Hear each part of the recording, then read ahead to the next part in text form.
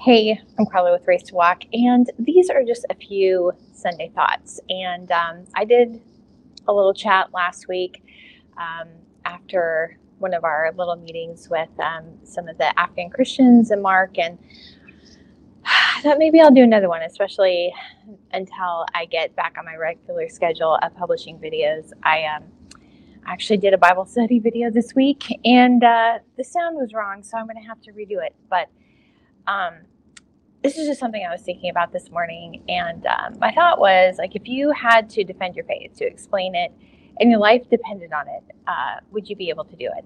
Because some of the conversations that I've been having with some of the people in our Afghans, it's not just in our Afghan groups, it's not just one, but the group started as in Bible studies with Christians. And so we started with, I don't know, I can't even remember now. I think we started with like 17, 18 families, and I'm trying to remember how many people, 60 people total. And now I think we're up to 30 families, and I haven't like totaled everybody, and I have like a little spreadsheet that I'm keeping. I think 100 people, and there have been some conversations about, well, these people aren't really Christians, and it's kind of some questions about, okay, do people really deserve help? Like, who should get priority for help? And I had a discussion with them at the beginning when I started helping, December 1st, when I took over the classes, that I knew that their situation was really difficult. And I know that as Christians, they're at a particular risk, not only in, from going back to Afghanistan, but also just in Pakistan, they're at risk. And so, I understand that, but people need help. I mean, it's a bad situation for everyone, not just for Christians. And so there were questions about, are they really believers? Are they really believers? And and should they be helped? And my response was, okay, I don't know where anybody is at. And even people in my own church, sometimes I question where they're at by some of the things that they say. So that's true everywhere. And I know, that sometimes people claim to be Christians because they have an agenda. And that's not just true for Afghans who are looking to immigrate. That's true here. I mean, I'm in Texas, and we have politicians coming in preaching in church during election season. Are they actually believers, or are they just coming because they want to get votes? We have people that, come to church because it's better networking than it is going to the Chamber of Commerce. We have people coming to the singles groups because they get better quality people than going to a bar. I mean, a lot of people come to church here because they have an agenda, so that's not new. But I also think, just some of the conversations I've had recently, and some of the things I've been thinking about, because I can look at like some of the responses and say, okay, where is someone at? But the thing that I've been realizing is that we're all shaped by our experiences, right? Especially when it comes to being a Christian. And when you're in a country where Christians are a minority, and maybe you come to know Jesus, but like who you are as a Christian and your belief as a Christian is really shaped by the people that you're around. And so there's not a lot of variety or a lot of choices for getting that discipleship. And so that is going to affect your spirituality, your formation, your spiritual formation. And that's what I've been seeing. So I can tell, like, the way people express their faith in these groups. I can tell a lot about the people that they were discipled by and who they've been in fellowship with. That makes a difference. And their understanding of certain things is going to be shaped by who they're taught by. And so as far as like, do you have a right understanding or a perfect understanding? Maybe some people don't, but they, it doesn't mean that they don't need help. The situation that they're in is the situation they're in. And it just makes me wonder, like, if American Christians were in the same situation where they were constantly questioned about their faith and asked about their testimony and asked to express their understanding of what it is that they believe, where would they be? Would they be able to pass the test? If their life depended on it, if they were able to get a spot to go to safety, how many people would be able to pass that test? And I'll be honest, I mean, some of the things I hear people say, I don't know if they would be. I mean, we have, I did a Bible study last month, and I just made a comment. I have it, I'll link to it in the description afterwards, but the commentary on the Bible study from Lifeway, what the commentator, and this is in the official, like the little handout for the study guide for the lesson, what they were expressing was Apollinarianism, which is a heresy. And in the Bible study, there was a lot of pushback about it. And I was like, Jesus lived fully as human. And so this is the Orthodox, this is like Orthodox Christianity. There were a lot of people that were not agreeing with me on that. And I'm like, okay, this is it. This is what we believe. I mean, you see that on a lot of like YouTube videos, like people calling Bill Johnson specifically a heresy about his understanding of kenosis. And I don't know I don't know all of Bill Johnson's belief, but the thing that a lot of the discernment ministries are criticizing, he's correct on that. But he has Orthodox belief. They're the heretics, and the whole thing about, this is the thing that like sends me through the roof, all the people like, responding to the political dog whistle of critical race theory. I mean, what they're criticizing, and they don't like to think that there's generational sin. It's like, well, I'm sorry, but this generational consequences and generational iniquity, that is one of the foundational truths that Christianity is based on. The atonement doesn't work without it. It's two sides of the same coin. So which is it? Are you denying generational iniquity and the atonement? Or are you going with your political beliefs? I mean, I question a lot of people's understanding and their salvation about things. If there was a purity test about like what it is you believe, if you're like a real Christian and actually understand true Christian beliefs, then you know what? There's a lot of people that would miss out. So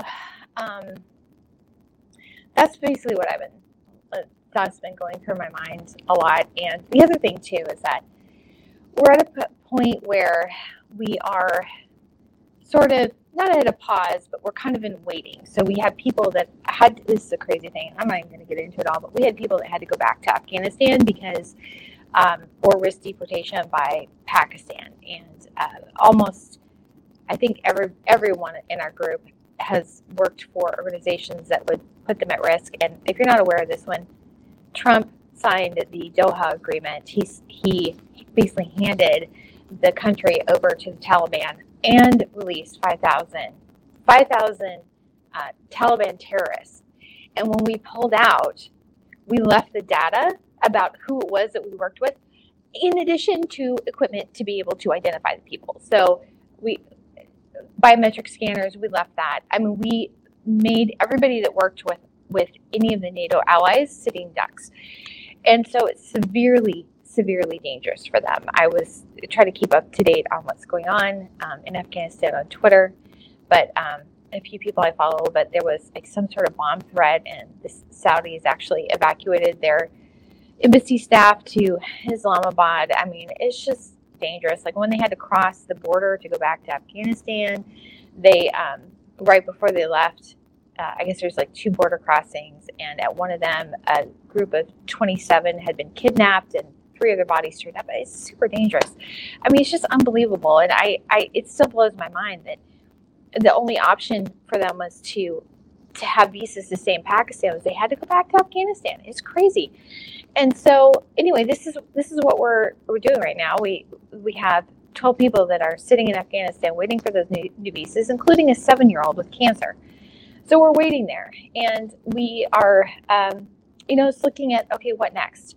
There's people that need passports, and crazy thing is I know somebody that can get them. So we have that, and then maybe I didn't mention this in any of my chats. This is the thing. I've been doing updates for my apologetics group about what's going on, and so I kind of forget like what I've shared where. But anyway, the State Department announced a new immigration program called Welcome Corps, and that they announced that on January 19th.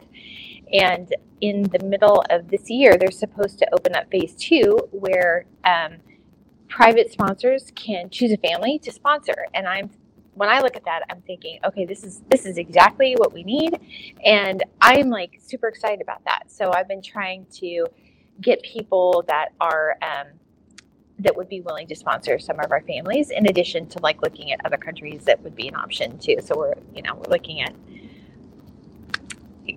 Denmark, Canada, Germany, Australia. We're looking at any place that we can find a place for them where they can go to be in a non-Islamic country and, just establish a life and live and not be at risk for being killed because of their beliefs. So anyway, so that's what we're looking at. So we're kind of in a little pause, but I'm also like trying to look at like what's the next step.